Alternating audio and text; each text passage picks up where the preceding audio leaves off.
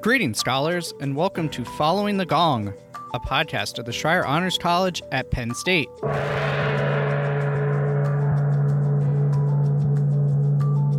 Following the Gong takes you inside conversations with our scholar alumni to hear their stories so you can gain career and life advice and expand your professional network.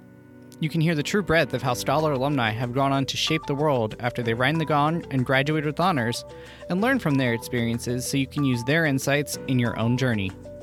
This show is proudly sponsored by the Scholar Alumni Society, a constituent group of the Penn State Alumni Association. I'm your host, Sean Goheen, class of 2011 and college staff member. If this is your first time joining us, welcome. If you're a regular listener, welcome back.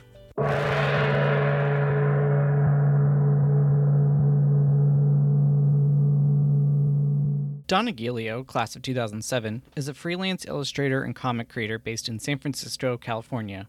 He has over 15 years of experience in comics, tabletop games, and working full-time in his area of passion as both an artist and entrepreneur. Don shares his experiences as a first-generation American at Penn State, life as a resident assistant on campus, and his experiences studying and drawing abroad. Don explains the ins and outs of being a full-time artist and how he self-promotes, enhances his skills, and evolves his style, as well as how he manages the business side of this career path, in addition to promoting education of his Filipino heritage. You can read a full breakdown of topics Don discusses in the show notes on your podcast app. And with that, let's dive into our conversation with Don, following the gong.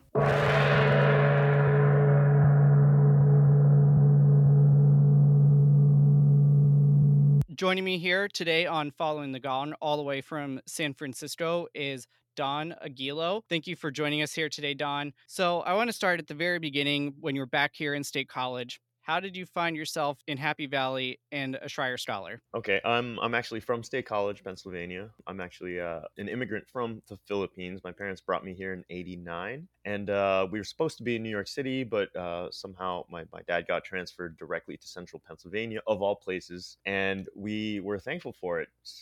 State College is a great place to grow up. It wasn't your first choice as an immigrant to not land somewhere like LA or New York or something, but we had a great childhood in State College. So Penn State was in our backyard, literally. I lived off of University Drive over by the Burger King, if it's still there, that area. It is now a Wendy's. Oh, is it?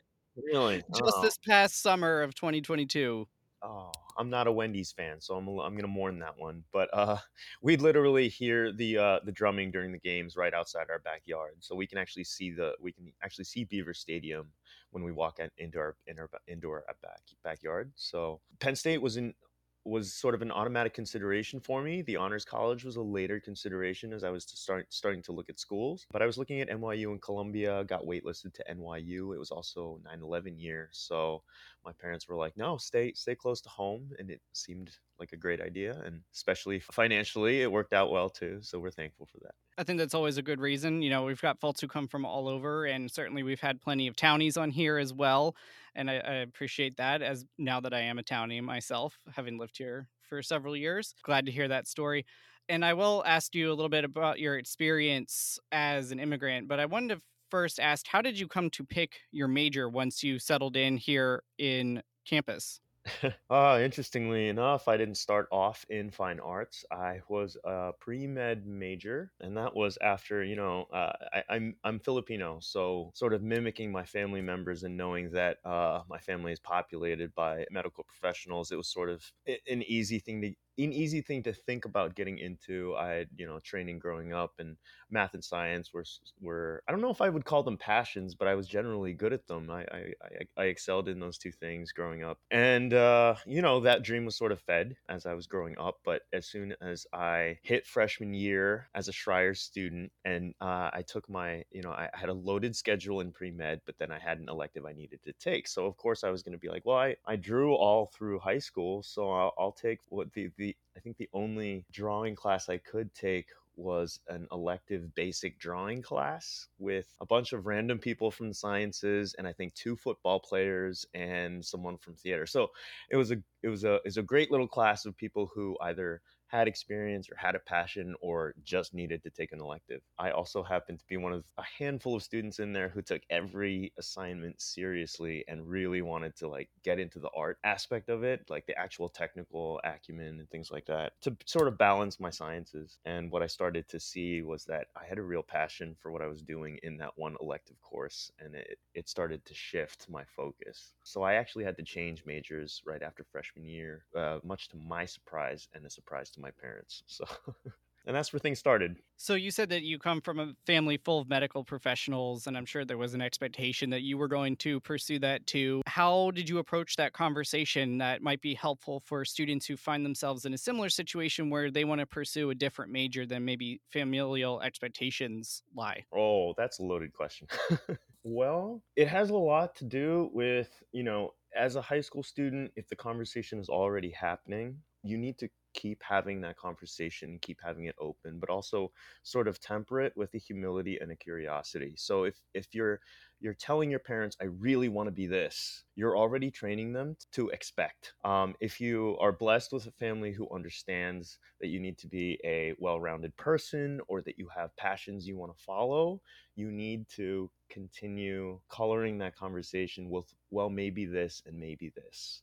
If you have too many maybes, you're going to confuse them and you're probably going to worry them, especially if they are helping you financially or if and because they're truly invested in your future. So maybe as early as maybe sophomore or junior year, you want to start thinking about not only career paths, but also what your passions are, because I'm blessed with in an industry and a career path where my income will generally follow my passion. Not everyone gets that kind of freedom, right? So I recognize that and I appreciate that about what I'm doing. That's great. And if you take a look at your portfolio, even just looking at just one snippet of it here on your website, clearly that drawing class was a good call because you are incredibly talented. Oh, thank you. I appreciate that. The just some of the artwork, and obviously you're in the comic space, and we'll get into that. But it's just, you probably could teach the drawing class, I imagine, now if you came back to state college. But I do want to ask because not a lot of our scholars, unfortunately, are in the arts. We do tend to skew a little bit more towards the business college, College of Engineering,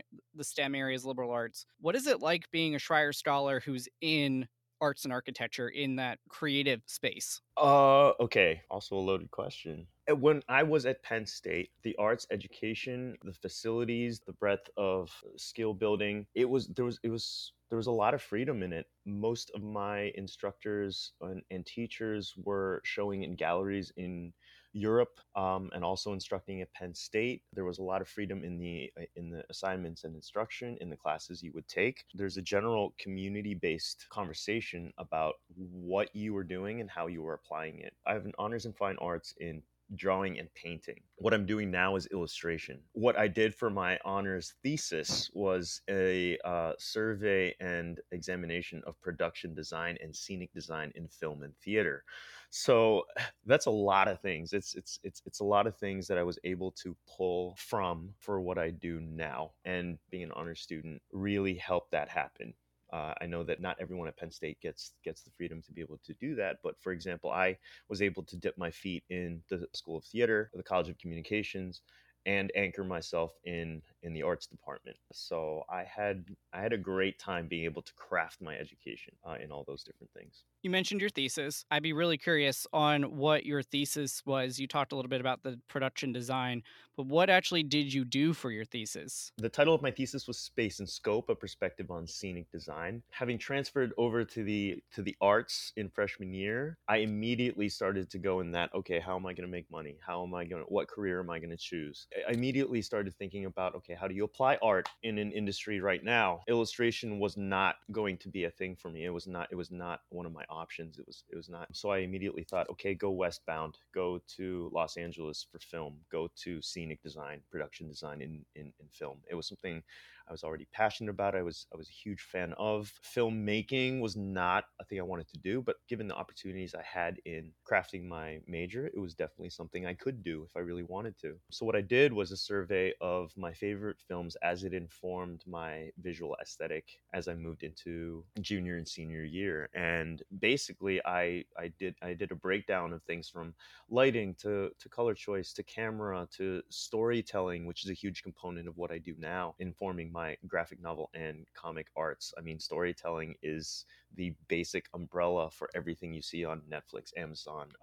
People are mining IP in graphic novel and comics for television and film properties. So it's all really really interwoven now, and we're living in a great time as an artist. But yeah, that's what I did my thesis on, and I was blessed to have an amazing mentor who allowed me to continue that freedom in how I was going to do that and in the subject matter that I was going to examine for that thesis. That's awesome. And I love how you highlighted the intersection of all of the different disciplines there. We've had a documentary filmmaker on here before, and we had talked about pacing and editing can really throw off a great story if you don't edit the film right. But the production design, the lighting, all those things, if it just looks weird or is not the vibe that you're going for, if you want horror, you probably don't want really colorful unless it's, leading into something like that, for example. So, really important in the kind of work that you could do there. Now, I do want to dive into the jobs thing in a minute because obviously that's really important, especially as we want to break the narrative of the starving artist. I know that's something important to you, and I agree. But I do want to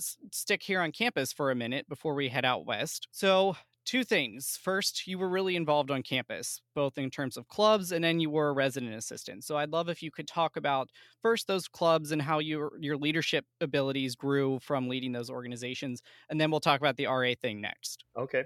Really cool. Not quickly. It was a huge part of my time at Penn State, but my family there was the Penn State Filipino Association. I don't go into endeavors lightly. Whatever I do now, I hope to be doing 5 to 10 years in the future because it's important to be well rounded. It's important to have a social education on top of a professional one.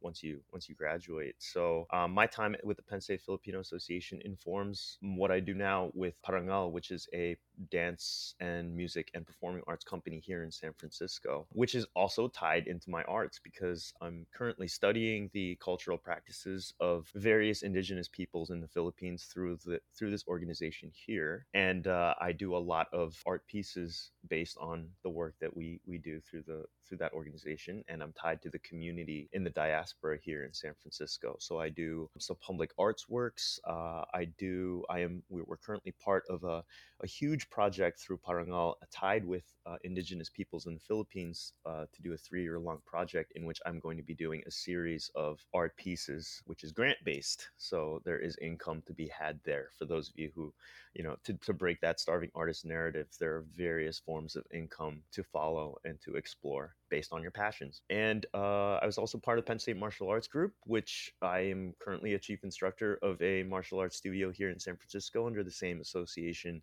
So my training there fed into my training here and helps my income also. Excellent. And I think a key takeaway is that these were things that you did on the side outside of your classes, but you were able to find a way that ties into your academics and you're able to continue these passions into your career many years later, which I think is really cool. So if you're thinking about what clubs to join, if you're a first year student or prospective student, think about how this is a holistic experience. So, and I think yours is a great example here, Don. Thank you. You were also a resident assistant. I may be wrong, but I think you're the first RA we've had on the show. Oh, really? So I want to ask, especially as a townie, what inspired you to pursue that opportunity and what you learned from the experience and how you balance the demands that come with being an RA? Because that is basically a full-time job. So how did you balance those demands with being a scholar and involved in the other clubs that you just referenced? Wow. I really don't know. uh, as a townie, I really wanted to live on campus.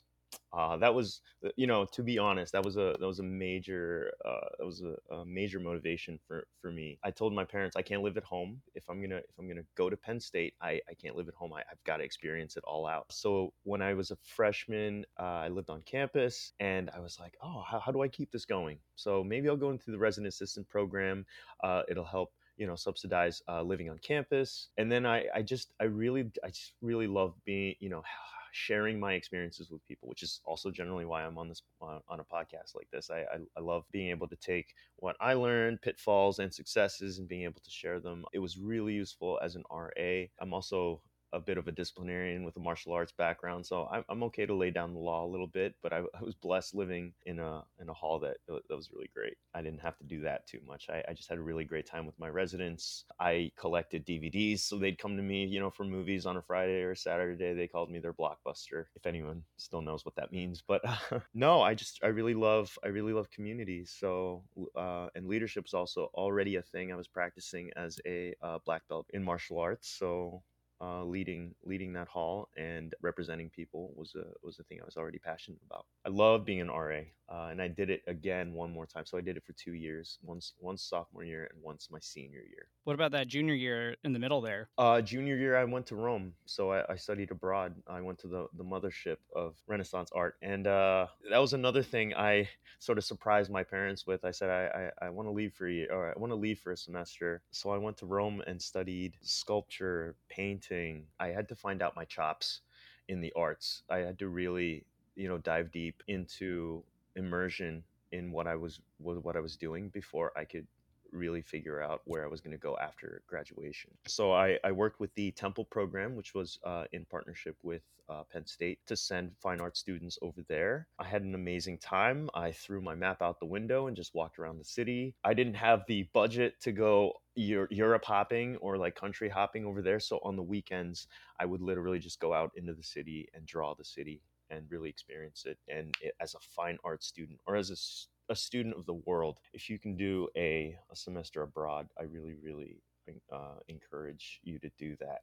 If you have the means to do it, jump on that, get it done, and continue exploring the world by whatever means necessary, responsibly. Also, even after graduation, it's important to have a wide worldview, especially now. But yeah, Rome was amazing, and I came back and sort of needed to calm down to settle down again before I decided to live on campus one more time as a resident assistant once again with a broader experience and perspective. Absolutely. And that was a great piece right there about our mission tenet of building a global perspective. So thank you for sharing that. And if you are thinking about studying abroad yourself, come talk to us. We have financial support for exactly those kinds of programs so that you can go merge your passions with study abroad opportunities or go some completely different direction. And we've had a food scientist who studied theater in the Maymester program, so completely unrelated to her major. Don, you took advantage and found, like you called it, the mothership for artists in Rome, and just thinking about the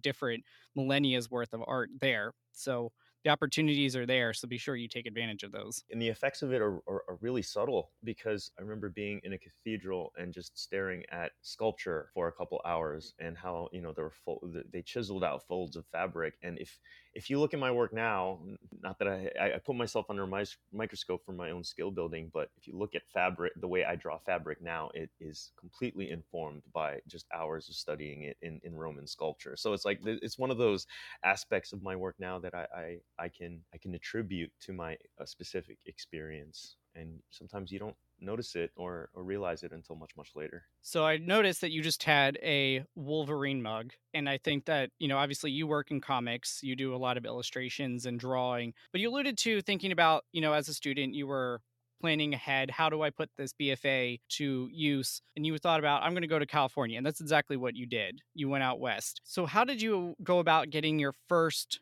role outside of college as a grad in the arts? Can you walk us through what steps you took and what that first experience was? I was young and the world seemed huge. So upon graduation, hitting the ground running and getting a move on was an important for my own experience. So I did that. On the way to LA, though, on the way to California, I stopped in Texas for 3 years. Texas was a sort of a personal stopover. I was doing some self exploration there, but an animation studio in Texas actually took me on. So I had submitted my portfolio, just sort of throwing it out there and getting my feet wet in self promotion. And Jackson Lau from Illusion Studio took me in, and he took me under his wing. And admittedly, he had told me, I don't have anything for you yet. I don't know what I'm going to do with you, but I see your work and he really wanted to train me in animation. He really wanted me, he saw that I was exploring my own process, which is not what artists are usually blessed with. They're not blessed with people who are like, well, I see that you're exploring something, or I see that you're doing something. They're usually looking for someone who understands exactly who they are right then. Was that luck? Was that more about process? I really don't know, but he took me in, and he gave me a desk, and he gave me the freedom that I was already familiar with from being part of the Schreier's program, and I went with it. 3 years later, they had shifted focus. I lost that job, but not the connection. So I'm eternally grateful to Jackson Lau for giving me that time and the skill building opportunity, at which point I left Texas and continued moving out west. Unfortunately, I hit LA. The vibe was not for me, and I was still young, relatively speaking, to who I am now. So I turned my U-Haul northbound and I went for San Francisco. I had never been to San Francisco. It was an exciting premise. I had my experience under my belt, and I had my dreams under my belt too. And I went with it. I went for it. I landed in Daly City. I passed Silicon Valley, landed in Daly City on a rainy night, and immediately the next day I hit the ground running with my portfolio to the gaming studios, the local creative studios. At which point I began to immediately realize that freelance work was probably going to be my model, the model that I was going to follow for at least the time being and up to this day. So I've been a freelance artist since I've moved to San Francisco, picking and choosing which projects I believed in or was passionate about or worked for my sensibilities or current skill set, and also began using them to hone my certain skill sets or explore new ones. So the control over my career is a huge aspect of why I chose and continue to do freelance work. Yeah, I want to dive into that a little bit more here. So, obviously, there's probably benefits to being in house, like you were in that first role, and a lot of benefits for freelance, and obviously challenges to both. What in particular about being freelance did you find fit you better than being in house? And how did you go about developing the business skills that you need to be a freelance artist that you may not have gotten in your art classes?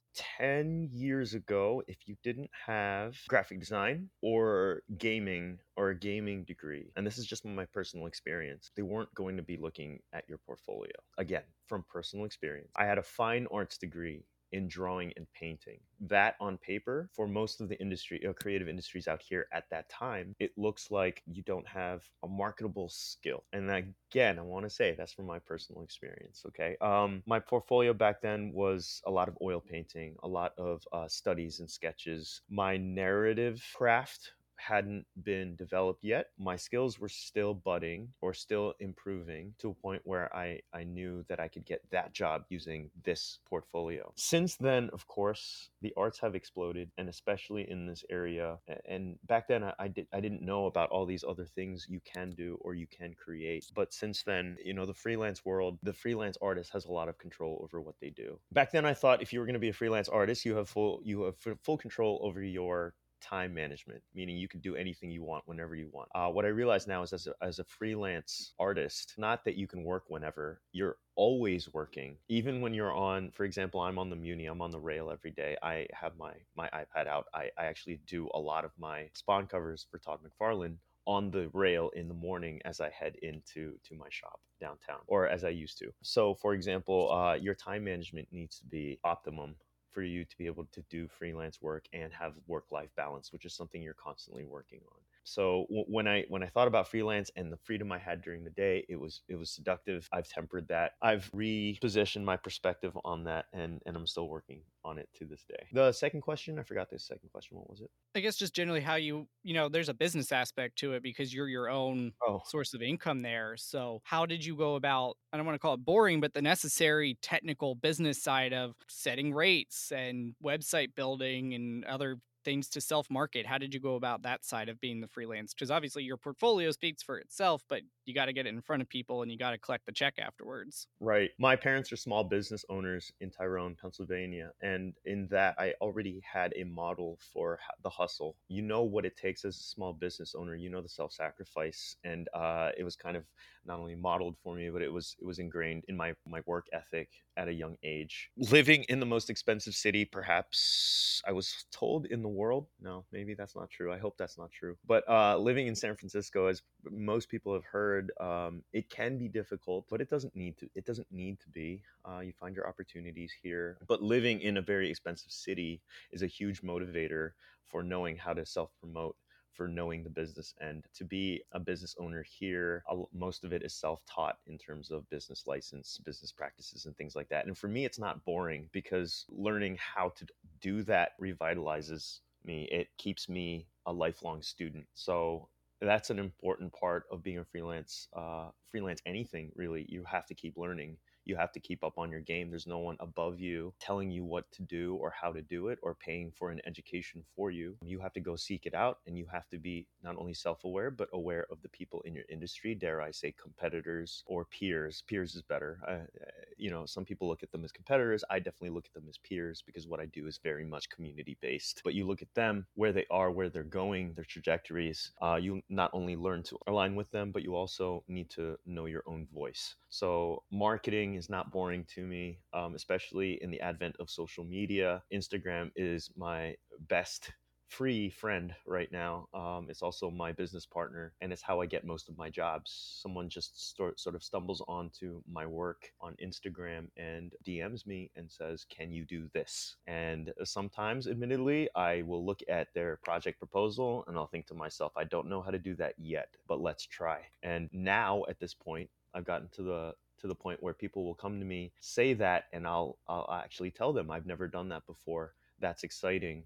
Can we do that together? And they'll give me the trust, knowing my portfolio is about process, it's about exploration, it's about risk taking. Because a lot of my Instagram population is process work. It's not even finished work. It's showing my sketch to final process. And for some reason, people really like seeing that. They like seeing what's under the hood. That's been a really big part of my education. I'm like, some people, that's more exciting than seeing the finished product, how you get there, the journey it takes to get there. So no, none of that administrative stuff is boring to me at all. It's another half of me that I've discovered, but I also get to talk to people I know in my past and pick their brains and let them know how important they are and their skills are in what I do right now. That's incredible. And, you were talking about your voice, and I wondered if maybe we could pivot here. And this will be interesting because this is an audio only format. So, do the best you can answering this question. And if there's resources you want to direct people to, here's a chance to plug your sites. But how would you define your aesthetic? You mentioned that earlier. And how has that developed? Obviously, you've continued to learn new skills.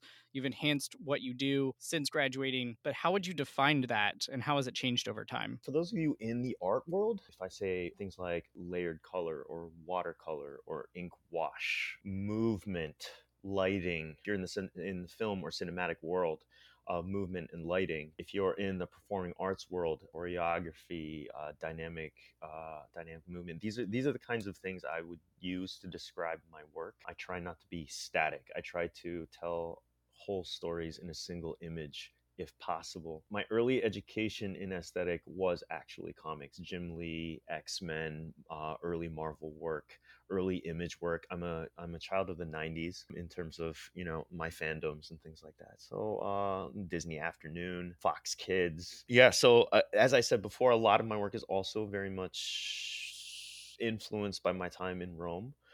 Classical art, Caravaggio, the drama of Renaissance art. I play a lot. I do a lot of plays on old classics. I take current characters, even some of the characters I design now. I draw them in portrayals of old classic pieces just for my own fun.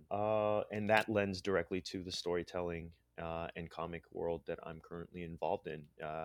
Being able to tell a story through an image or a sequence of images is generally what I'm involved in now. You teed me up perfectly. So thank you for that. I wanted to ask, so there's a couple of different industries you've worked in, and I wanted to start off first with comics because I think that's definitely a very prominent one in your portfolio. So what is it actually like working in comics and actually writing your own comics and graphic novels? It is a grind. And you're either a small independent publisher like myself, or you're at the top of the industry. But that is a common denominator among everyone. Don't do this to get rich. Do it because you love it. There are career opportunities in this industry. The starving artist narrative definitely needs to be broken. You can either work for a big big studio or create your own studio, like me and my partners did here in San Francisco. I'm a co-founder of IH Studios, which is a small publishing company for original work. We use the image model of creator-owned work. In recent years, we've kind of put our publication on the shelf because we opened a print shop downtown, and unfortunately, due to the pandemic, we had to close our doors to our brick and mortar and shift our focus back to self-publishing, which is a really exciting enterprise for us because it's something we know and love very, very dearly. So we have two anthologies that we published. We're going to continue publishing. And again, we're a small publisher, we're a small press. I also have my own book through Scout Comics called Rise, which is a personal expression. I write on top of all the art for it, which is the biggest dream, but also can be a nightmare sometimes, just because having to deal with myself as the boss and as the workhorse, sometimes I annoy myself very much. But I have full creative control over that book. And then I'm actually currently doing covers for Image Comics, Todd McFarlane Productions, for the Spawn books. So there are four titles under that umbrella that I'm doing covers for currently. Most of what I just said there takes up all of my time if I'm not doing freelance work for cover work for independent writers and independent small press, as well as tabletop gaming. Yeah, I wanted to ask about that one too. So you also, in addition to comics, work on board games and card games. I imagine, that industry ballooned in the 2010s. I'm familiar with Catan, which is probably one of the more mainstream ones, but I know there's so many more. Can you talk about how you found that work and how that differs from some of the other work that you do?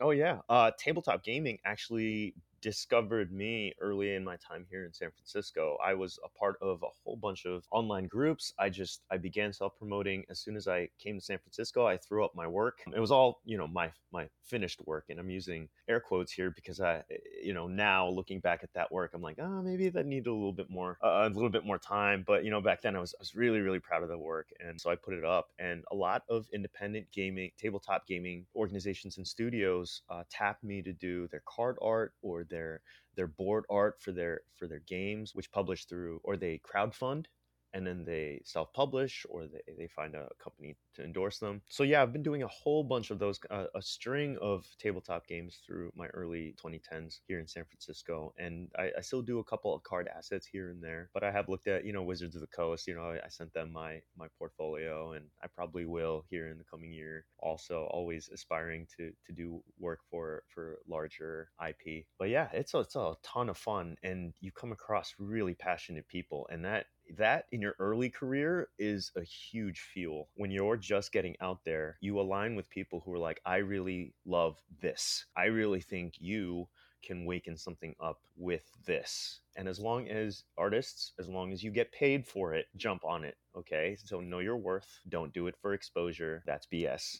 Don't do that. Okay, so make sure you get paid for your work. Begin understanding the value of your work so that you can keep going with it, because your passion for it is only one fuel. You have to pay the bills. You have to keep the lights on. But there are a lot of passionate people out there, and especially here in Silicon Valley, you've got a lot of people who have the day job, at Google or whatever, but they also have, they also geek out like the rest of us, and they have a passion project they want to do, and they can fund the project. You should definitely use it as a playground for your work. And I noticed earlier you had talked about using Instagram and other kind of platforms like that to promote your work. So you're getting paid to design the project, but you can also use it along the way, put it out there kind of part along the way, the exposure piece. So I think that's really smart to double dip into that. Really good strategy that if you're looking to do something similar, perhaps even in like woodworking or some other kind of trade or art, then you can replicate that. And so we talked about board games, we talked about comics, but there's also film and television, big part of California. I know Industrial Light and Magic started in the San Francisco area on the Star Wars films, which, going back to your point about how things are made, was a cool documentary on Disney Plus about that. It was really fascinating going behind the scenes. So much art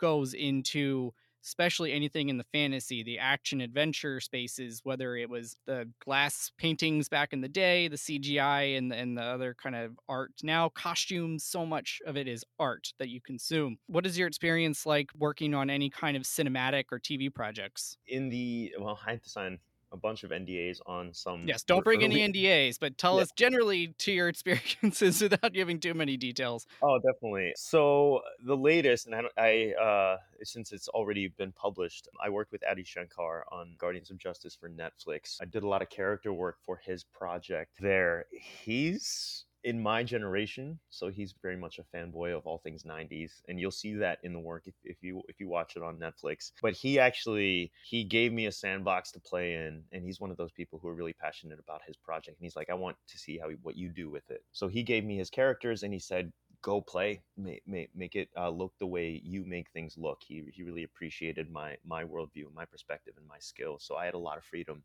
to play there with his characters. Not everyone is like that in the film industry. It is a collaborative process. Film, television, and entertainment industry. I'll just rope those all in together. In the process, I've worked with some people from Los Angeles, and they are an interesting community. There are some people who want full creative control on what you do. So much so that, yes, at the beginning they trust your work, but then they want it to turn into something that is theirs. And that's a really tough conflict that if you choose this industry, you will have to come to terms with, and you'll have to figure out how you're going to navigate that. But it could also be really, really exciting as long as you don't lose yourself in that process. Keep skill building, be a lifelong student of your craft, go back to your basics, especially sequential art storytelling. If you are in fine arts, learn the craft of storytelling and sequential art. I'm not saying comic books, but learn how to have a camera.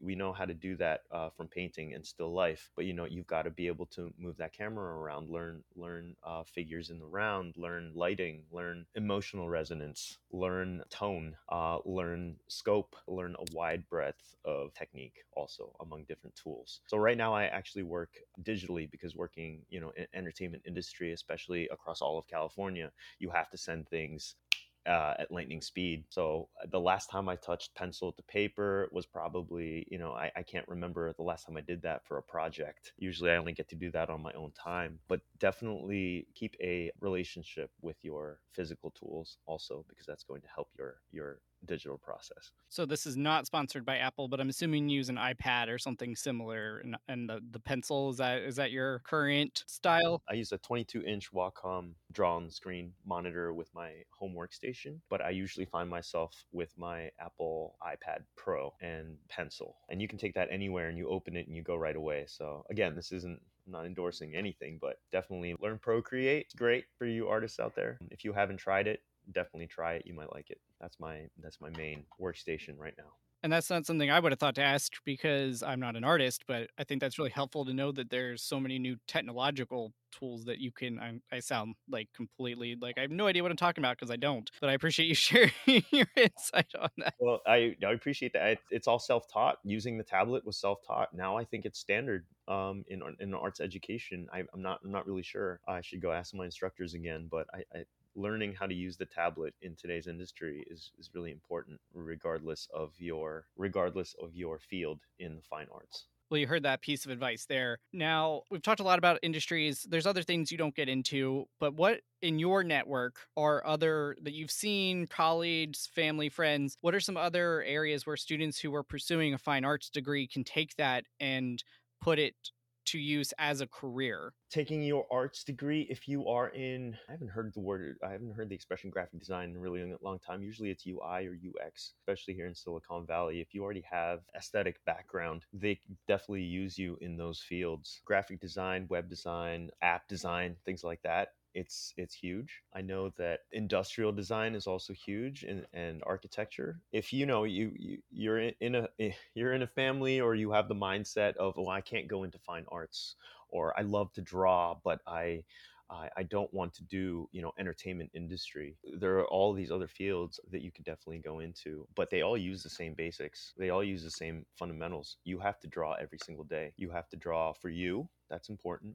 You have to learn how to work with other people. That's also important. A lot of the best draftsmen that I know, a lot of the best artists that I really looked up to moved into architecture, specifically architecture and industrial design. Yeah, excellent. I was immediately just thinking of like sketching out cars for Tesla or Toyota or Chevy or whoever. So, so many places that you can put that to use. And I'm sure there's other great artists that you can talk to out there for even additional insights beyond what the two of us can share today. Now, you've mentioned some really good advice from freelancing to drawing every day to learning how to use the digital tablets if you've only been trained on pencil and paper. Are there any other skills that students should look at developing if they want to pursue careers in art, regardless if it's industrial design, entertainment, or anything in between? I talked about becoming a student of business, and I don't mean that as a degree. I mean just learning business. And you talked about it before, Sean, about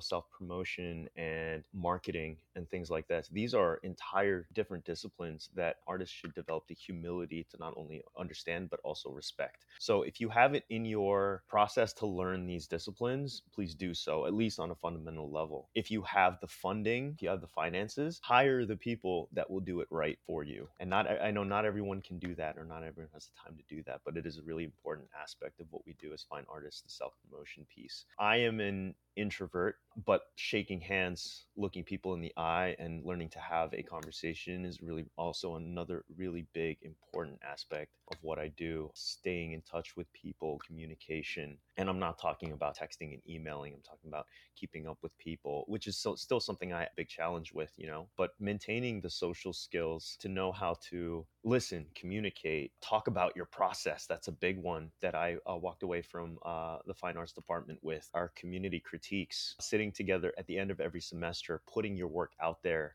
and basically going under the firing squad of your instructors. I remember that being a huge part of our process, that we'd have weeks before the big critique for the fine arts department, where all four of them would sit there along with all of your peers in the space that you do your nude studies, your paintings, your illustration every single day, and putting up your body of work and basically having them just look and speak about it is really important. But also learning to talk about your process too. A lot of the pre-interviews I have with people who are looking to hire me, I look at those as opportunities to let them know about your humilities, the things that they need to know.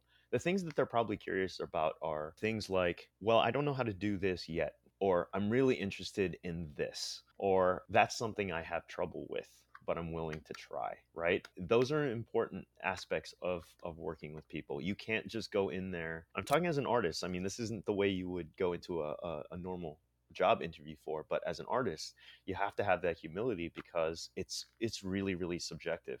So you don't want to surprise the person that you're working with by saying, oh, I'm awesome at this, I can really do this well, or I only do this, and then halfway into the project, what they see is not what they were expecting. You want to be able to temper their expectations and always check in with them and keep lines of communication open, so that they know what they're getting with you as their artist, and know that they have to be open to be surprised by what you come up with, and to expect that they have a dynamic conversation with you that's evolving until the process is over, or until they say, that's it, that's the piece that I need, that's what I wanted from you. Or surprise them, show them something completely different, and have them be like, I had no idea that was possible. And that is what you really want to go for, because that lights your fire inside as an artist. You raise an interesting question here, Don, about the breadth and depth of the different disciplines, because drawing and painting and watercolors, sculpture, fabrics, all the different mediums that you can use and the different techniques. How do you balance, and how would you recommend scholars balance becoming really good at something, or having exposure to lots of different types of forms, and being able to build themselves as an expert versus a jack of all trades? What is your perspectives on that? As somebody, again, I'm not an artist, so I may be completely off base with this, but I'd love your input here. No, it's a really great question. Actually, the thing I quote a lot is, as an artist, specifically, specifically regarding your technique or your aesthetic, the more perfect you try to be, the more perfect you have to be. And that was something that really stuck with me for a really long time. And I was a photoreal artist, or I tried to be a photoreal artist from the beginning. I'm like, okay, if I see a table, I have to be able to draw that table as it is. And for the longest time, that was in huge conflict with my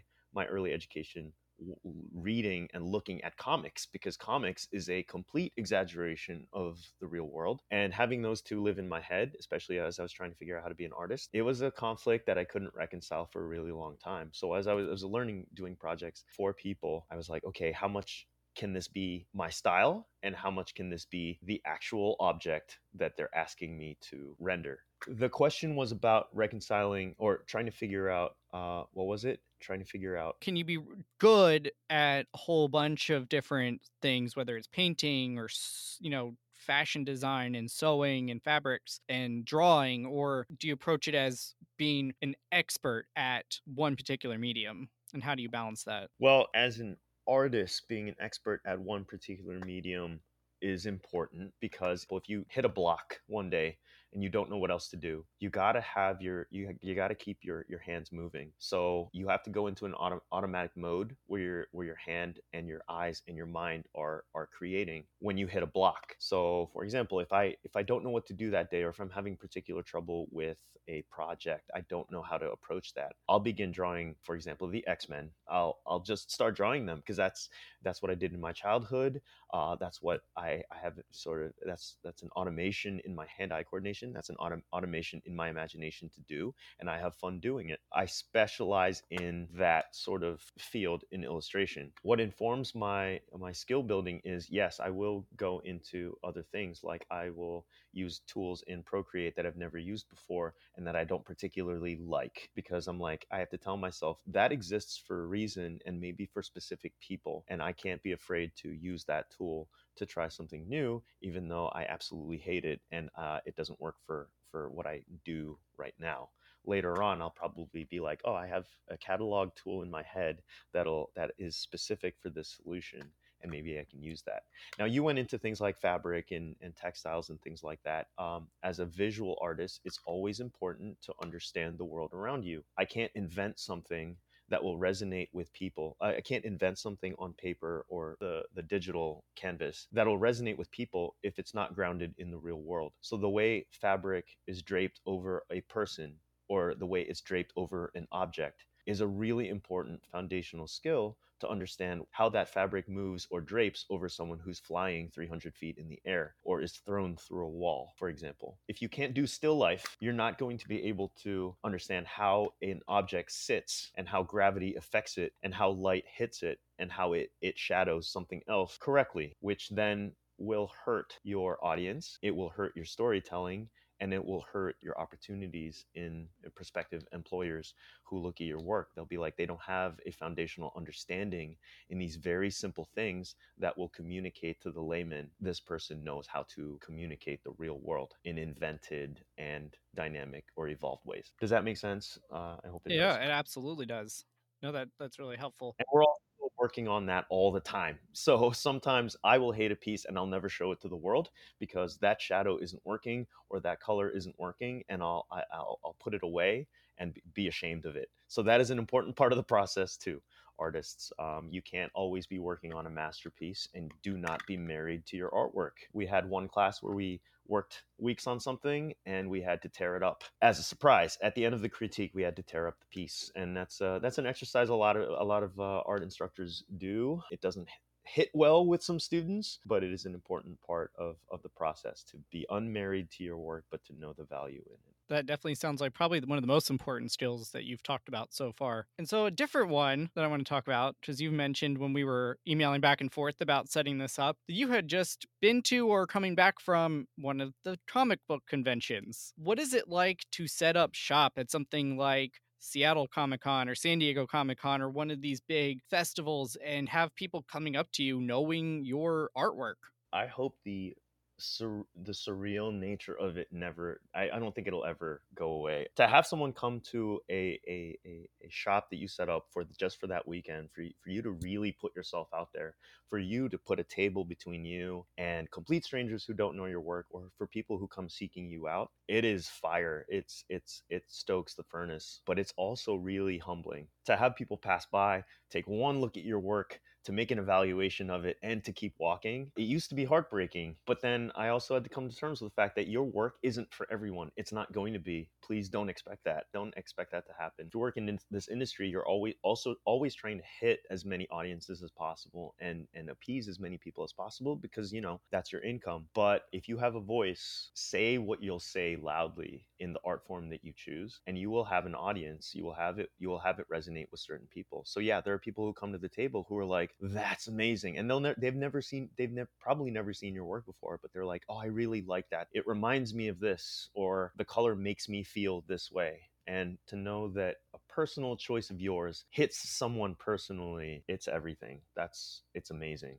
And to have someone experience your work that way firsthand is really great. It's as great, if not greater, for you if prospective employers come up to your table and they're like, I need you for my project, and to shake your hand right then and there. And that is an aspect of going to Comic Cons that is relatively new to me in the past couple years, even a little bit before or pre-pandemic. The Comic Con system is a work weekend for me. What you'll see on social media, what I post, is a lot of fun things. It's a lot of great images about the great deal of fun that I have being there, but it is exhausting.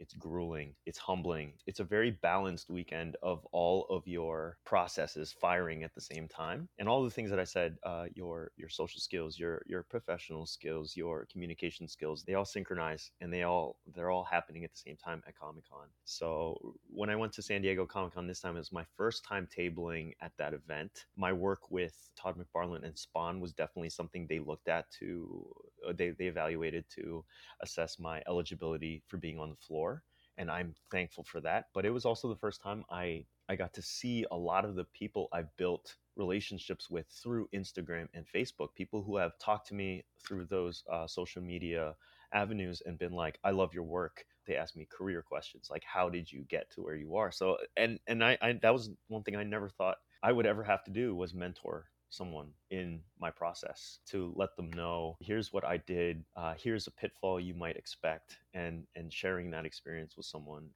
with someone, either they're a 13-year-old artist who's just starting out in their own little comic book, who comes up to the table and says, I follow you on Instagram, and I want to do this for a living. And I'm like, well, tell your parents real early, okay, that you love doing that. Maybe don't tell them that you're going to do it for a living so early on in your education, but it is something you can do if you really, really wanted to and really worked hard doing. And then the last thing is, Todd McFarlane himself came up to my table in his busy Comic-Con schedule. He came up to my table and shook my hand, and to know that one of your heroes and your current employer is there at the table to give you a personal hello, and to give you a personal thank you for your work was humbling and amazing. And I was completely starstruck, and of course stumbled over my words. I think he came over, and the first words that came out of my mouth were, oh my God, it's Todd McFarlane. And I'm like, that was the smartest, most entertaining, most profound thing you can say at that moment. And I think he sort of chuckled and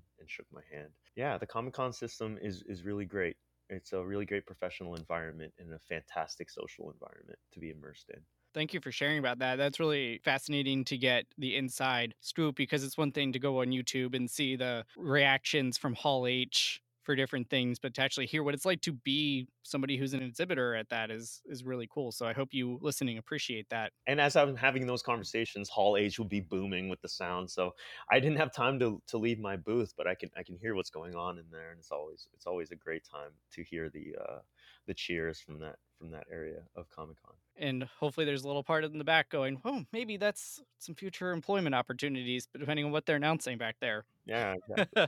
Oh, and another thing, a Comic-Con is a great place for professional development, because they always have portfolio reviews. Now, can I give some advice here for those going into the comic profession or want to go into comics? When you go to Comic-Con and you take these, you do these portfolio reviews, don't think of it like a job interview. You have to think of it like skill building and professional development. Don't go in there thinking you're going to hand them your portfolio and be offered your first, cover job. That's not going to be what they're there for. And as soon as they know that that's what you're there for, they're going to to unengage, because they know you're not engaged in that way already. You're not there to figure out your process or to get someone's feedback or to get someone else's perspective on your work. If you're there just to get a job, then you might as well not even get in line, because you're going to be very, very much disappointed by the portfolio process. Always be seeking out feedback for your work, even from haters. It's important to know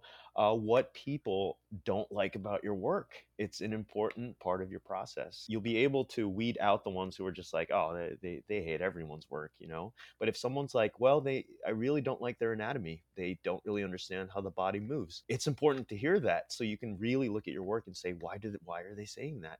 Maybe I should go back to nude study. Maybe I should go back to sitting somewhere public and drawing people, do gesture sketching and things like that. It's hearing both sides, both the pros and cons of your strengths and weaknesses as an artist is really important skill building. And we're all sensitive. All of us artists are sensitive by nature. So it's really hard to do that at the beginning. But when you really get going, take as much critique as you possibly can.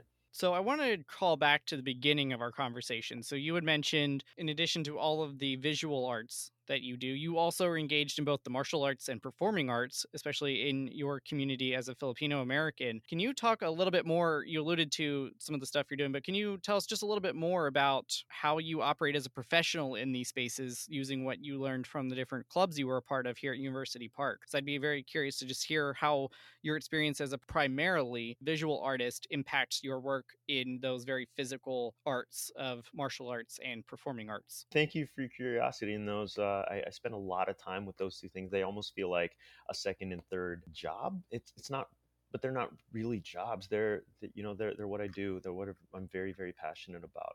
The word art is in all of those.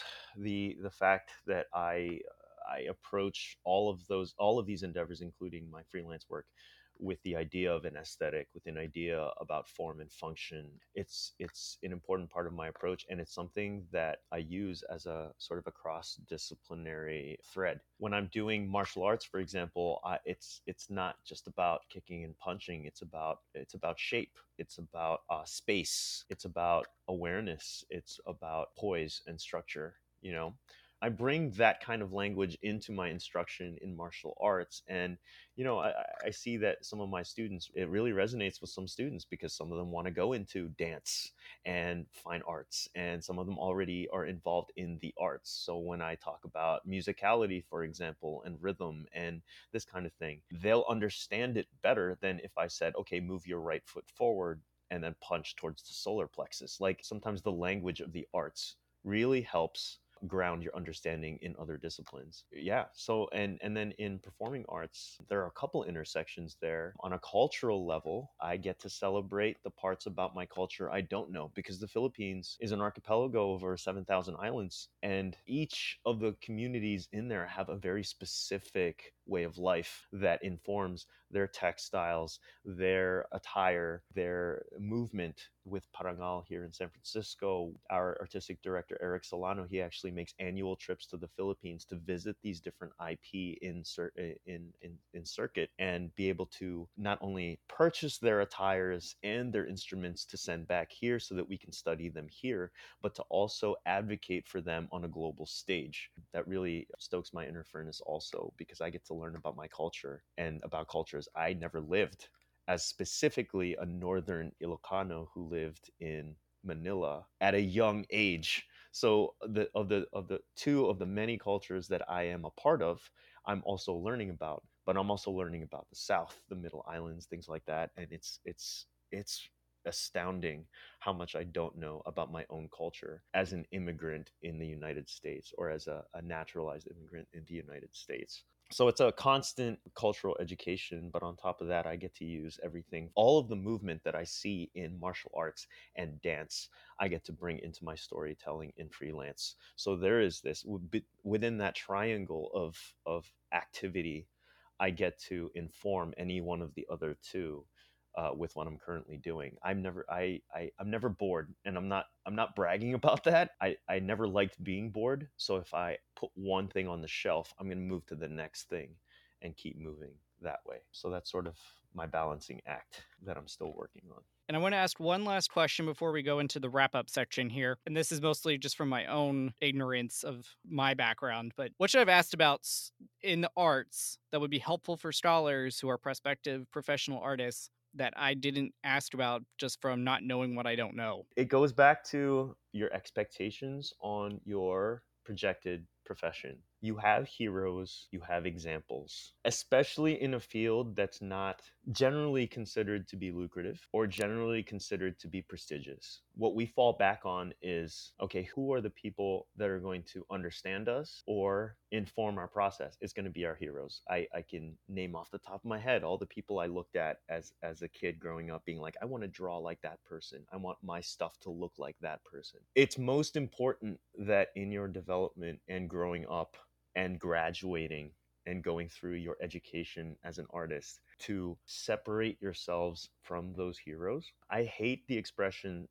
saturated market or the expression there are no new ideas. There is an element of truth in both those things, but if you are anchored to those two things, you can't develop and you won't have a prospective market. You're going to hinder your own voice, and you're not going to stand out. So separate yourself from your heroes because they're human, and if you draw or make art just like them, you're not going to be able to say anything new. But I think some people who have seen my art, they're like, oh, this looks like such and such, and this looks like such and such. But to know that different people can see my heroes in my work at different times and in different ways is a really important homage to how I had or how they educated me. But it's important that they see the distinction between my work and theirs, and that there is a different value to my work. I think that was a big lesson for me, and a lot of it goes back to foundation again. Foundation is our common ground. If you don't know your style yet, don't try and go inventing your style. Go back to your foundation. Draw the cube all over again. Now take the cube and spin it. Draw it in 3/4. Now put the cube away. Close your eyes. Draw the cube. Your style will come from you. Your style can't come from another person, but it has to be grounded in the real world. I guess this is moving sort of into the advice section, but it's definitely grounded in my experience and some pitfalls that I went through. No, and I think that's great because that is setting up this last chunk of kind of the wrap up questions that I ask everybody, Yeah. regardless of what you are doing for a living, whether you're an attorney or a comic book artist or a physician or anything in between. So, Don, here's your chance to brag a little bit. What would you say is your biggest success to date? My biggest success to date is to have my own creator owned comic book published on a national stage. Actually, I think a global stage. My comics were distributed in Europe and Australia also. So Scout Comics took me on in 2017, I believe. 2017. Yeah, 2017. My creator owned work, Rise, is my own book. It's my own labor of love. It's my own therapy. At its current state, it's a 6-issue outing comic book that I wrote and did the art for. It was something that I never thought would ever happen, that I can go into my local comic shop, the Comic Swap. I don't know if you've been there. You have other people who have been there over in State College, Pennsylvania. That people have gone to Comic Swap over there and taken my book off the shelf and been like, "Hey, I saw it. It's here. I found it." That's a dream of mine growing up. To have my own work on that shelf. And another big success is to work for one of my heroes, Todd McFarlane, to do cover work for him. And we're gonna keep it going. I have big dreams coming up that I'm gonna hit the ground running here in the fall, moving into the winter. But stay tuned for that.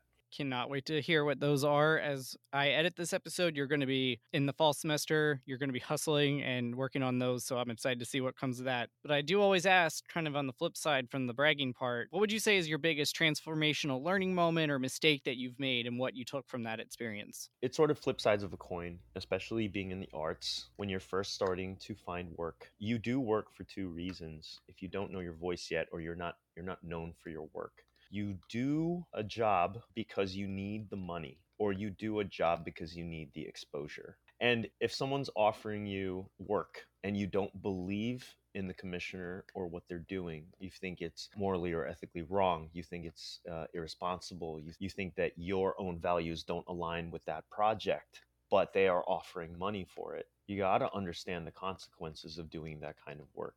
It's soul sucking.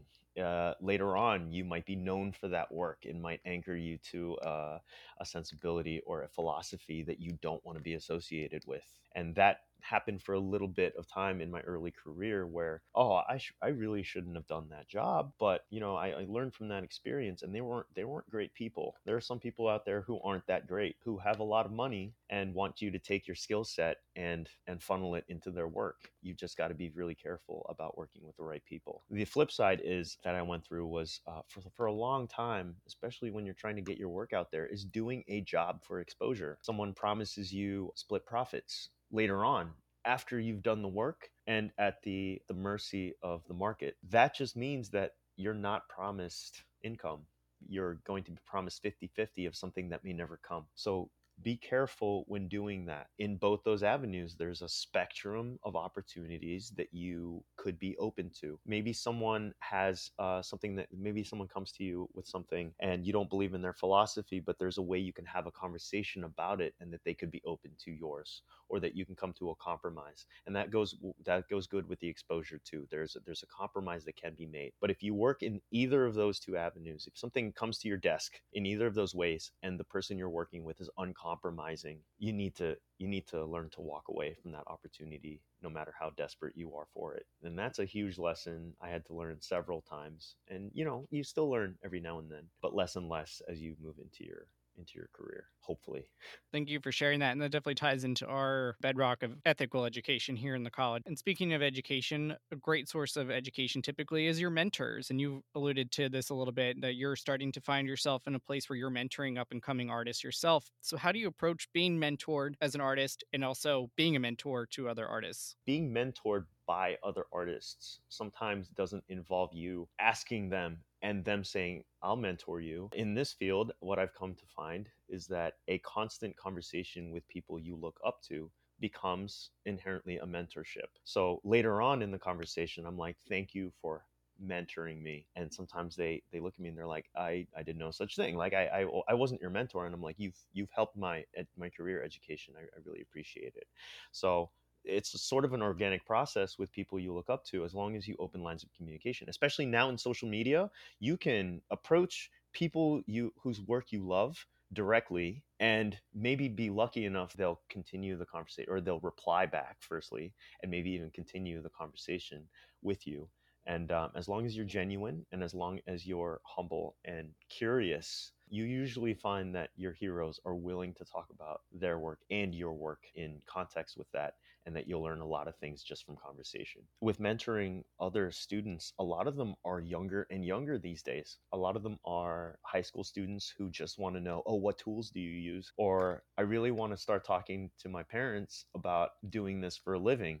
And that's all very sensitive, a sensitive topic, but I'm glad that they have the freedom now to reach out for help in foundational things like just talking about doing art for a living. And that's great. And I think schools nowadays, especially urban environments or schools that have wider opportunities, they're opening up the arts for industry a lot more. And I think more up and coming parents now are sort of in our generation and have a little wider appreciation for what the arts can bring to other industries. And I wanted to ask, are there any professors or friends from your days back here on campus that you wanted to give a quick shout out to? Absolutely. My thesis advisor and mentor was Dr. Susan Strom, who actually is a chief instructor in my martial art. I've known her since I was 13 years old. And when I went to Penn State, she was a professor there. She became my thesis advisor also there. Most of the freedom I have in what I do, I have because she has always believed in me and she always encouraged me to follow my passions. And she continues to do so to this day. So big shout out to her for being that in my life. Amy Mash was one of my peers in the Honors College as well as Fine Arts and in Rome. I learned a lot just from looking over her shoulder. We do that in the art community all the time, looking at each other's work and learning from each other just through process. My freshman year roommate and high school friend, Joey Summer, who took that art class with me freshman year, he was in computer science and I was in pre-med, but we took that art class together, had a great time. He has always encouraged me to follow art even when I was unsure about it. And then he was here in San Francisco working for Zynga when I first arrived here. So we had a lot of intersections growing up, but he's helped me in my professional process here and there all along. I sort of already asked this, but I always ask our guests on here if there's one final piece of advice, just generally for students that you wanted to share that didn't come up in the questions that I asked throughout our conversation.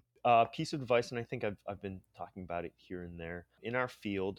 Seeking higher degrees is probably, unless you're going to go into higher education, is probably not what you want to go for. You want to keep drawing. You want to keep your craft going. You have to keep up with technology, and you have to keep conversation going. You can't sustain the same style and skill your entire career because you're going to get lost in the shuffle and people are going to move way past you very, very fast. Drawing every day is a big part of that, and drawing everything, especially the things you either hate to draw or don't know how to draw, are some of the most important processes you have to go through as an industry artist. So be a lifelong student, and being an honor student of the Honors College teaches you how to be that. Just know that once you hit the gong and you graduate, you cannot stop being that. You can't stop being that. And Todd McFarlane told me at Comic-Con, he's like, I like working with you younger folks because you're always hungry. You're all hungry. And to be always hungry, like he says, is a really important aspect of what we do. If you're not hungry anymore, you really need to move to another industry because that's your drive. And you've talked about your Instagram, you have portfolios and e-shops. How can a scholar connect with you or view your artwork if they wanted to take this conversation a bit further? If they want to check out your work, where can they find that as well? My work through Twitter, Facebook, and Instagram are all the same. My handle is Art of Don Aguilio, Aguillo. My studio, IH Studios, is IH Studios or inhiatusstudios.com, which is currently under construction because we're pivoting back to publication, but we're hitting the ground running starting 2023. But through any of the social media avenues, you can go ahead and message me. I always love having conversations through there, especially with those of you budding artists. I love working at people's work. Giving critiques, getting critiques is great too. I love hearing feedback about what you see is going on with my work and how I can improve.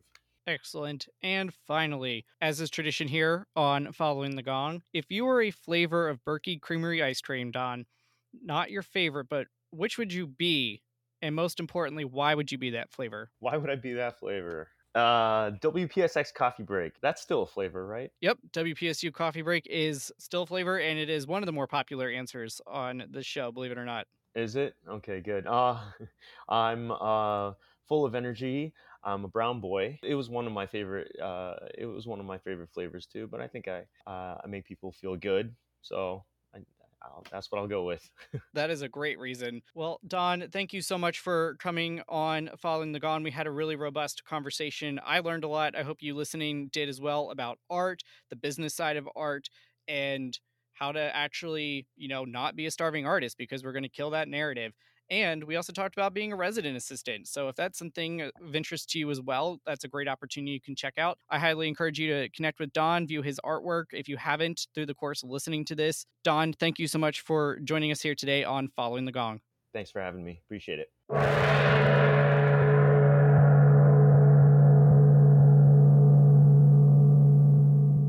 Thank you, scholars, for listening and learning with us today. We hope you will take something with you that will contribute to how you shape the world. This show proudly supports the Schreyer Honors College Emergency Fund, benefiting scholars experiencing unexpected financial hardship. You can make a difference at raise.psu.edu/Schreyer. Please be sure to hit the relevant subscribe, like, or follow button on whichever platform you are engaging with us on today. You can follow the college on Facebook, Twitter, Instagram, and LinkedIn to stay up to date on news, events, and deadlines. If you have questions about the show or are a Scholar alum who'd like to join us as a guest here on Following the Gong, please connect with me at scholaralumni@psu.edu.